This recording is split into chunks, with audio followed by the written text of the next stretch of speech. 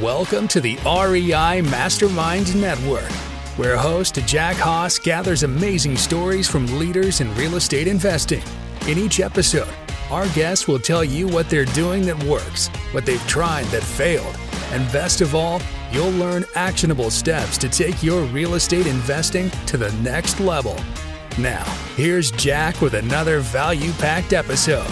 Well, we have Max Fisch on the line. Max, I really appreciate your time. And I'm going to send everybody over to your website because there's a lot of content there. Head over to realestateprojectsolutions.com, realestateprojectsolutions.com. And we're going to be talking about virtual assistants and building a team and a variety of things. But Max, I really appreciate your time here tonight. Hey, Jack. Thanks for having me. It's a pleasure to be here. So I kind of warned you ahead of time. I usually don't cover a lot of like background and how you get into this type of thing because I'm sure you've told the story a million times. But I find it interesting because you have done everything from fix and flipping to managing properties and a variety of asset type of real estate investing. So there must be a story associated with you getting into virtual assistants and building the team and scaling for that matter. Yeah, there is a story, and I appreciate that. I certainly I don't know that I've done everything, but I've kind of tried to make my dent in my little corner of the world here. I got into the real estate business 2000s, went through 2008, 2009, went through that, and long story short, set up a call center in my office. I had at one time as many as 8 people working in cubicles, and things were going pretty well. And then you start to have all the issues that you have when you hire typical, 10, 12, $14 an hour employees. And one thing led to another. They had to be let go. And a friend said, try virtual assistants. And so after about a year of kind of stumbling around, trying to find my way, we finally got some traction, and here we are today.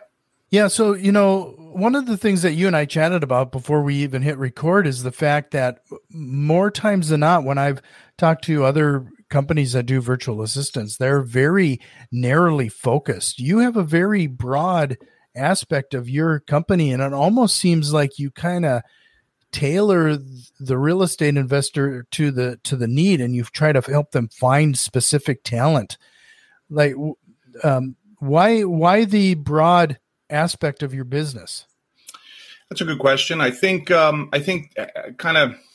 it's twofold. I think one, I've always taken kind of a consultative approach, really to everything, even my real estate business itself. You hear a lot of folks talking about solving problems. How do we help this person as it relates to motivated sellers? And so taking that consultative approach, I think, is something that is ingrained in me, and something that I do really in all aspects of business. And then I think the other part of it is having started in this business at a pretty young age, I didn't really have a lot of mentors, and I didn't have access to YouTube. Facebook was barely a thing. Certainly, no advertising didn't really exist in the real estate space. So I didn't have a whole lot of information. It was kind of like stumbling through things and learning as you go.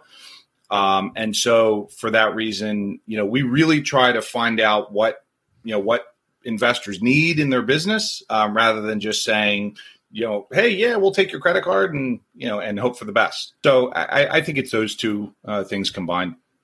Sure. So, one of the things that I think a lot of us we're kind of struggling or dealing with is that there's kind of this romanticism associated with the grind and the hustle associated with building a business or working in the business. And frankly, we get really busy with things that we probably should be handing off to somebody else. At what point does somebody need to consider adding a virtual assistant or an assistant of any kind? Yeah, so I look at it as outsourcing, from a very high level, and everything. I mean, think about your taxes. I don't know about you, I don't do my own taxes. I probably couldn't if I tried. Keeping, your IT guy. I mean, everything. If I'm sure the majority of your listeners, if they took a good look at their business, they would find that they currently outsource quite a bit of stuff. And, if you take that approach to your business in a very methodical way, you're going to find a whole bunch of things that, quite frankly, you shouldn't do because either one, you're no good at it. Maybe there's somebody better. Or two, I always talk about the highest and best use of your time. So if you're a wholesaler and your thing is, closing sellers and signing contracts, that's all you should be doing all day long. Real estate agent, if it's getting listings, same thing. You shouldn't be answering your own phone. You shouldn't be setting your appointments. You shouldn't be even doing your own paperwork. You should just be getting listings. And so what I would say to answer your question is everybody should look at their business and find out where they're the most, where they have the most impact and where they generate the most revenue, and everything else should be outsourced. The question as to when really comes down to, your current financial position and if you can afford it. Yeah. Well, how has it been to get people's mindset around that? Because more times than not, that has a lot to do with you making that investment and seeing the opportunity in scaling versus the expense. Yeah, you're exactly right. So, I believe that we have two major assets, in business, right? You have, obviously your cash on hand or cash like equivalents you have, and then you have your time, right? So, you can either throw time at it or throw money at it, whatever the problem is. And, so I find that there's two kinds of people. There's the kind of people that look at the revenue that can be generated, from a certain activity, whether that costs something or it's free, doesn't matter, or the people that look at the expense. Right. So it's simply just, leading with, wow, that's expensive, or, oh my God, that could save me so much time, or that could help me generate more revenue. Those are really the only two scenarios that we see. And I think most people, especially in today's day and age, they recognize that their time is valuable, and, the more they can get off the plate, the better. Most people, they get it. Right. We go into real estate investing to eventually free ourselves. We try to create this thing to become passive investors to a certain extent. We know that real estate isn't 100% passive, but we try to work towards that. But it's almost sometimes difficult to let certain things go and do what's needed to achieve exactly that. Yeah, absolutely. I mean, I'm guilty of that. There was a time where I tried to wear all the hats. I remember spending like 3 or 4 days trying to learn QuickBooks for no reason whatsoever. I think at some point, though, you realize that either you are the bottleneck or there's something else that's the bottleneck that, like I said, they can or should be outsourced or handed off to somebody else, because most people are only good at a handful of things, certainly not everything. Sure. So could you walk us through the process? Like, let's say somebody wants a virtual assistant. Are they going to have their first meeting with you or somebody on your team to ascertain exactly what they need or how do you help them? Yeah, it really depends. So the majority of our business today is based on referrals, either from friends in the business or other clients. So typically what will happen is somebody will go to our website, they'll fill out the form. One of my sales guys will contact them, set up an initial consultation. We do this initial exploratory call, find out about their business, find out about their needs, and see if we can even help. In some cases, folks are referred, and maybe they're given my phone number or something like that, and I'll typically work with them. So I'd say there's a good chance you could get either one of us, but I do try to make myself available. So we do that exploratory call. If there's a fit, then we would proceed to an agreement and a start date and start the onboarding process. So I'm sure most of it, when you're dealing with real estate investors, is a lot of cold calling, maybe, or receiving calls, making appointments. But are there any other services that your VAs can provide? Yeah. So when Brent Daniels is a friend. If you're familiar with TTP, and his program. And basically, we were providing some agents for his business. And when he started talking about us, we started to get a lot more traction, especially around the cold calling piece. So I'd say that represents maybe 40% of our business today. And outside of that, anything and everything real estate related. So we work for commercial real estate brokers, residential real estate agents, listings, transaction coordination, acquisitions, dispositions, general administrative tasks. I mentioned bookkeeping earlier. So really anything you can think of that doesn't require face-to-face. And again, that's where I kind of go back to that consultative approach. So I almost liken our business to like a staffing and recruiting firm. Sure. And where do you primarily do your staffing and recruiting? Is it here in the U.S. or are you overseas somewhere? Very, very rarely do we have domestic engagements. We've done, I don't know, maybe half a dozen placements where someone says, "Hey, look, I want an acquisitions guy in my office." Where we really shine is that overseas. We hire globally. There's a lot of companies out there that are focused specifically on the Philippines, and although they're good for some things, they have infrastructure and all that. They're definitely not the best for everything. And so depending on people's price points, depending on what they need, it could be somebody entry level like a Filipino, all the way up to an American, an expat, an American living abroad. And what's nice is you get that reduced expense because these folks are living in low cost living type areas. Well, you bring up low cost. Like, what could somebody expect? Like, you source somebody for them in the Philippines. What does that typically run? Yeah, so we have two lines of business. We have our managed solution, which is basically we handle everything, and that's going to start at $10 an hour. And that's for an entry level person, Filipino, maybe some of Central South America, and that could go all the way up to an expat. You could go 20, maybe 22 an hour. We typically have discounts and things like that, but I'd say a good rule of thumb is like 10 to 20 an hour, depending on the client's needs. So do you find that the accents and a few other things, to be blunt, I find that more times than not, somebody with a thick accent is joining these call or making cold calls or doing things on your behalf. Things can start off a little shaky there. 100%, right? So I tell people a few things. So in my business, for example, I have 5 callers.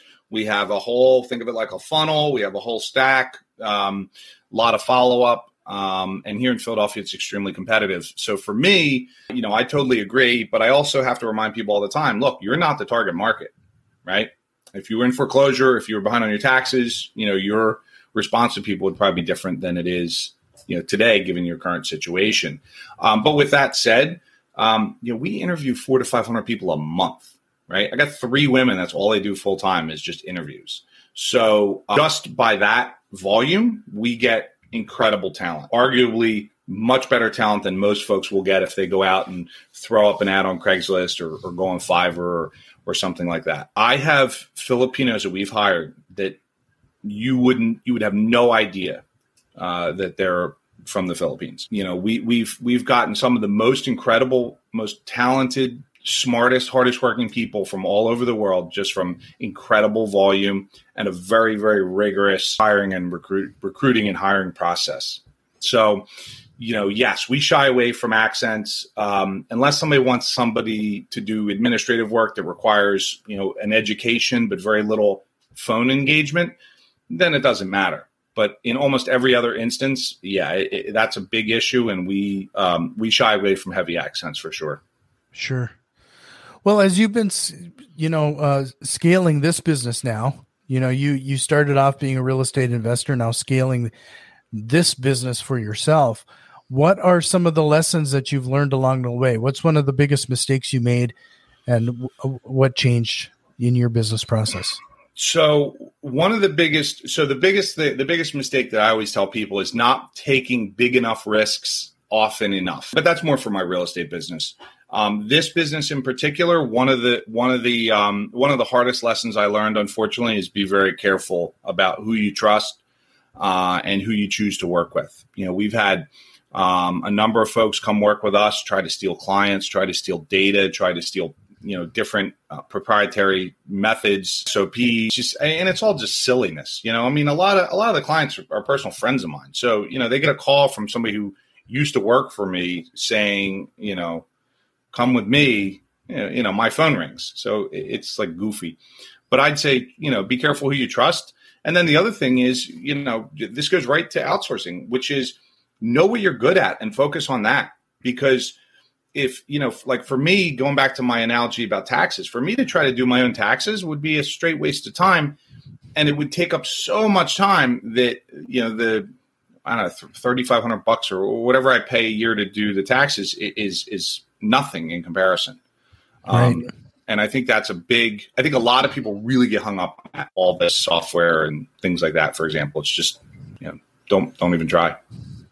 So give us an example of one or two of your clients and how you've changed their business by partnering with them. Yeah, so we really look at ourselves as a partner. I'm glad that you put it that way. We are obviously just a vendor, and they can choose to come and go as they please. But I really try to take a personal interest in people's business. Again, I've been doing this long enough that I don't profess to know everything, but I have seen a lot, and I can, especially the newer guys, I can typically help at least give them some things to think about, maybe over and above what they might be considering at the time. So some clients, I think about, we have this gentleman newer to the business, and just like I said, he recognized what he was good at and what he wasn't good at. Being on the phone, generating those cold call leads was one of them, and so brought us on board and basically closed a couple of really, really significant deals right out of the gate. Nothing super sexy about this story other than to say, this is a guy that was, making $15-16 an hour, got into the real estate space. And I think his first two deals in the first, call it 6 months or whatever, was more than he'd ever made in a year. So just a really, really exciting story. And then another, I would, we have a client, John, and he went from, doing a couple deals here and there, just kind of having fun with it. Him and his wife have a really incredible business, very successful business. Came on board with us, and I believe he's at 3. I think at one point he had 4 callers, and just absolutely crushing it. Doing a lot of business. But we really kind of came in, helped him create some SOPs, did some training. He had, I think, 3 employees, or has 3 employees. So we did some training there, and just really helped them to streamline things, because when you're in the trenches, it's hard to see what's right in front of you sometimes. Sure. So two different situations where we were able to, I think, do some good. You've mentioned the term SOP a couple times there. You might want to clarify that so people know what you're talking about. So when I say SOP, I mean standard operating procedures. We do a lot, for example, where we'll take maybe a routine process and we will create almost like a playbook or a training manual of the standard operating procedures for that role or that department within the business. And then a client might use that down the road for, say, future training, if they're looking to bring on another individual. If we have a playbook, say, for the lead generation aspect of someone's business, well, when they go from, say, 1 caller or 1 text or whatever, to 2 to 3 to 4, it's nice to have those training manuals and for everybody to know exactly what to do, how to do it, and it's uniform across, the entire department. Yeah, it's really important to bring that up because before we hit record, we were talking about, people's expectations can be all over the place.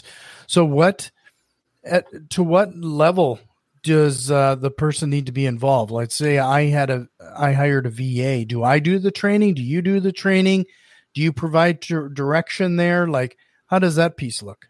Yeah. So I realized when you'd asked me before about the business, I mentioned there were 2 lines of business, but I only mentioned the managed. So we also have the unmanaged or the placement business. And that's where we just find the person, maybe do the training, client takes over, payroll, everything, and we're out. So regarding involvement, it can be anything from, we have clients that, for example, we're doing lead generation. They've never even signed into their dialer. So they have no idea what's going on as far as that goes. Now, obviously, we give them weekly reports. I mean, they know what's happening in their business, but literally no interaction. The old what is it? I like to eat sausage, but I don't want to know how it's made. However the saying goes, all the way up to people who are right in there, looking at the numbers every day and communicating with our team, and then of course everything in between. So really, we try to again customize the solution for the client. Some people are more hands-on, and others just would rather focus on what they know they're good at. Sure. And then there's some people that you talked about the consulting. There's a lot of people who they don't know what they don't know, when it comes to even like what they might need help with. Like how deep does your consulting go when they call in looking for some help? Yeah, so the consulting aspect of the business is relatively new. This is something that we started this year. When I was looking at the business, I find myself a lot of times, my real estate business is kind of doing its thing. I got it where I want it. I spend 10 to 20 hours a week doing that. The rest of my week, the other 20, 30 hours, whatever it might be, I find on the phone with people giving free information, which is perfectly fine. I have no issue with that. But I chose to really try to offer a higher level, a more personalized level of service for folks who are interested in I would say a deeper dive. And the focus is really general structure, outsourcing, scaling, all around that kind of idea. Think of if you're familiar with Gino Wickman's Traction, right people, right seats.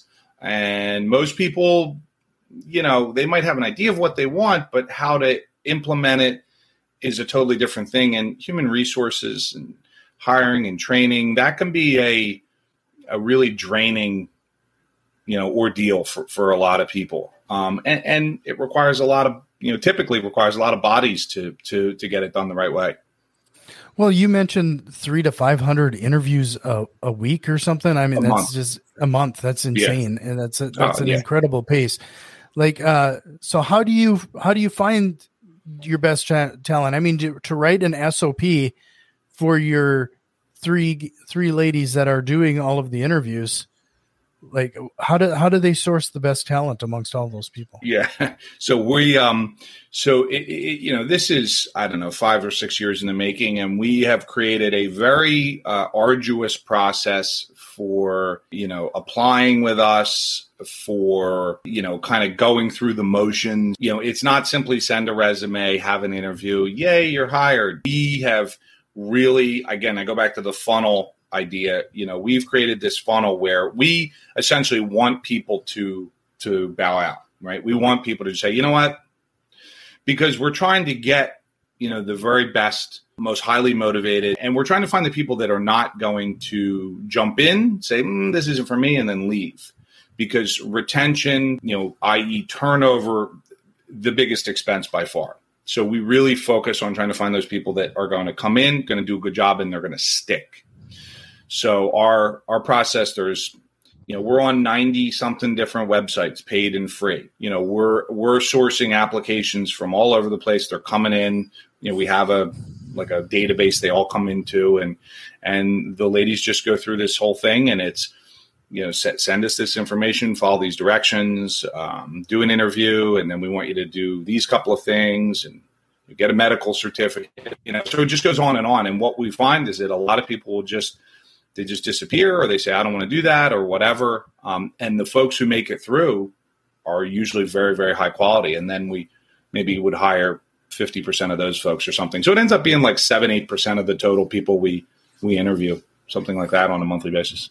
So when you go through all of those, you just talked about, you're very motivated that once you find this talent, to keep this talent. What strategies and tactics have you incorporated to make sure that these people are retained? Yeah, that's a great question. And it's funny because I've only ever gotten that question, I think, once or maybe twice. Most people, if you're a big, say, Cialdini fan, and you read about psychology and human interaction, most people are the same, right? They want to be treated well, and they want to know like they belong to something. whatever that means. And they typically want to enjoy to some degree what they do. But 9 times out of 10, it's about the people, the organization, that kind of community, that kind of involvement aspect. So we really focus on that. Everybody gets, some kind of paid vacation. Everybody gets, a certain amount of time off. We structure the workday so that for the people that are working basically a graveyard shift, right, like the Philippines, for example, that we don't work them in such a way where they burn out.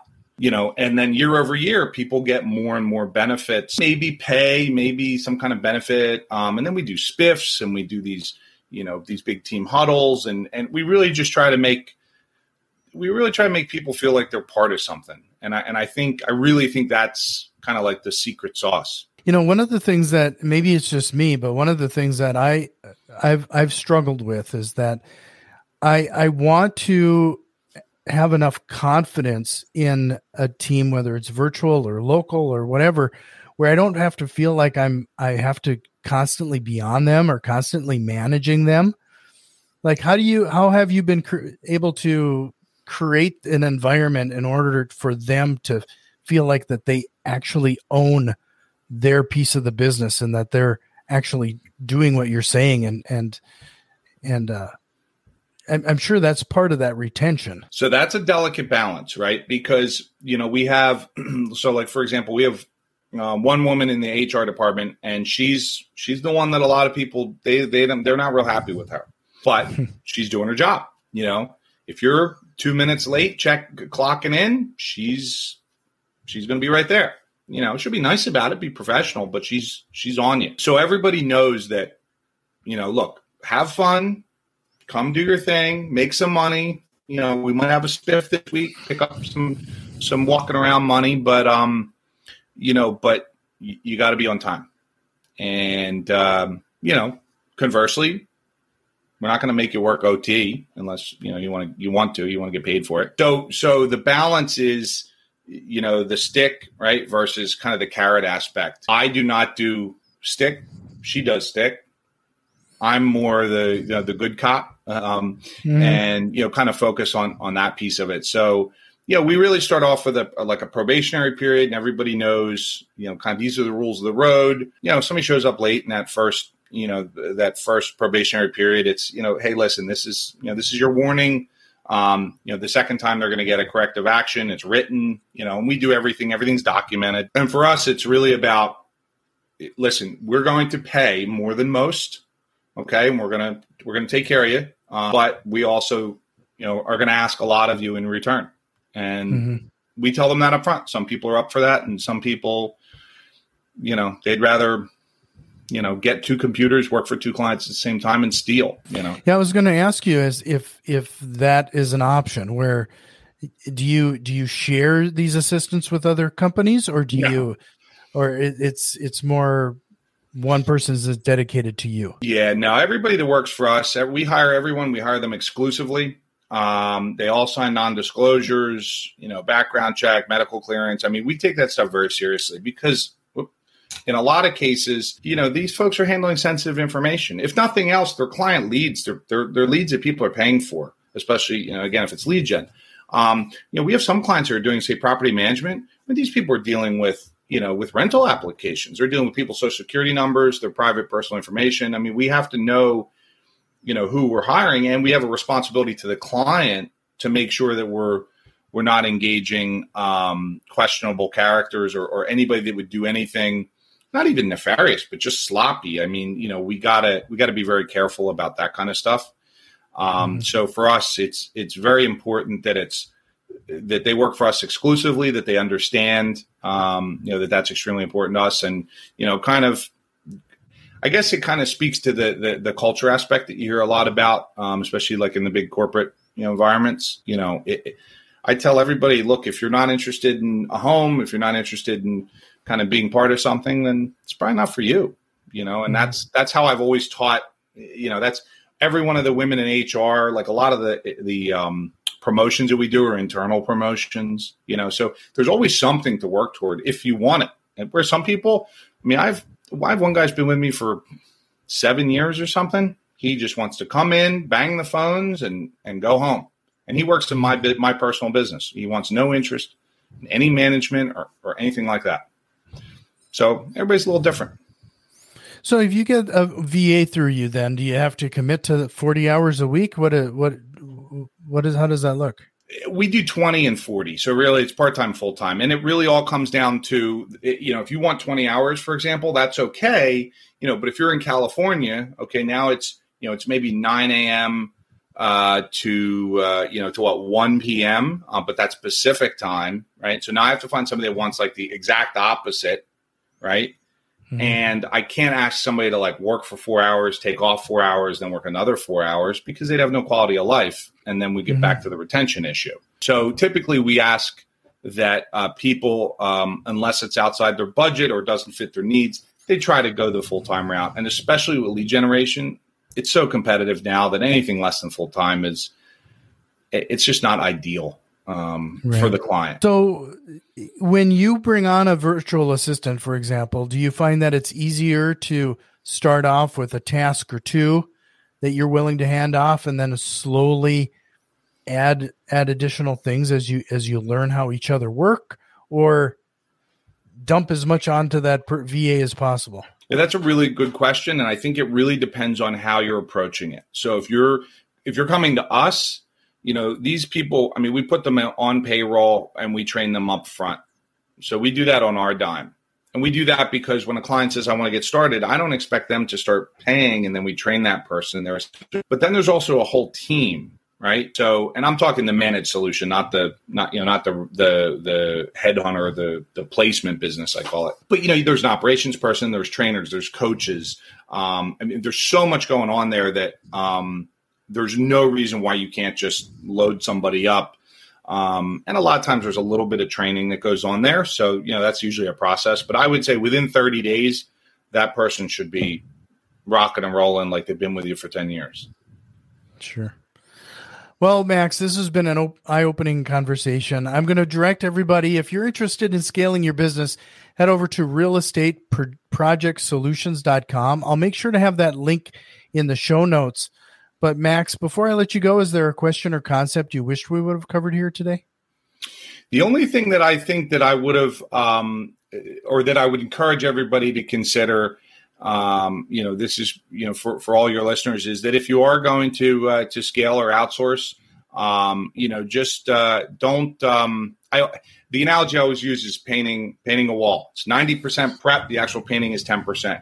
Make sure that you do not cut corners and that you do the prep work up front, because the retention is a big issue. And God forbid you have somebody that does something they shouldn't do in your business that could set you back substantially. So I would say if we had talked about that'd probably be beneficial to your listeners, but there's always next time.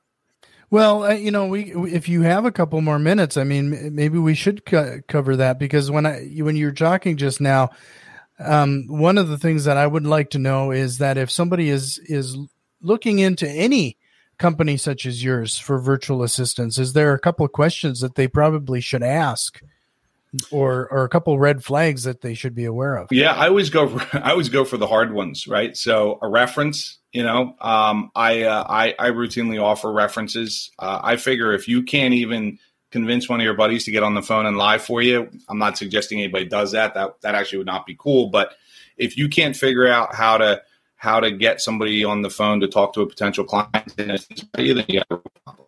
So, if the roles were reversed, I would want a reference. I'd want to talk to somebody. What is your experience? I wouldn't necessarily make my decision based on that, but I would want to hear, how the onboarding went, what to expect. Is there anything you would do differently? These types of questions. So I think references are huge. The other thing is, I'd want to know if that person's in the business, right? So I am actively wholesaling and rehabbing in the Philadelphia market. When I speak from a place of experience, or maybe something I heard or saw with another client. And I think that's really important. And then the last thing I would say, if I was limiting it to say 3, would be talk about your team. I make my money in my real estate business, so I'm more interested in having a good client experience, a lot of support, right? I'm not worried about, necessarily how much profit this company generates. I want to make sure that we get the job done and we get it done correctly. So I think those are three pretty important questions that I would ask. Well, I hope everybody stayed to the end there to catch that. Max, I really appreciate your time. This was a great conversation. You're welcome back anytime. I hope you'll take me up on that. I appreciate it, Jack. It was a pleasure, man. Thank you. Have you learned at least one actionable step to incorporate into your real estate investing? If so, please consider returning some of that value by leaving a positive review, subscribing to our YouTube channel, or joining our growing network on Facebook and Twitter. You can find links to all of our social media accounts in the show notes. See you next time.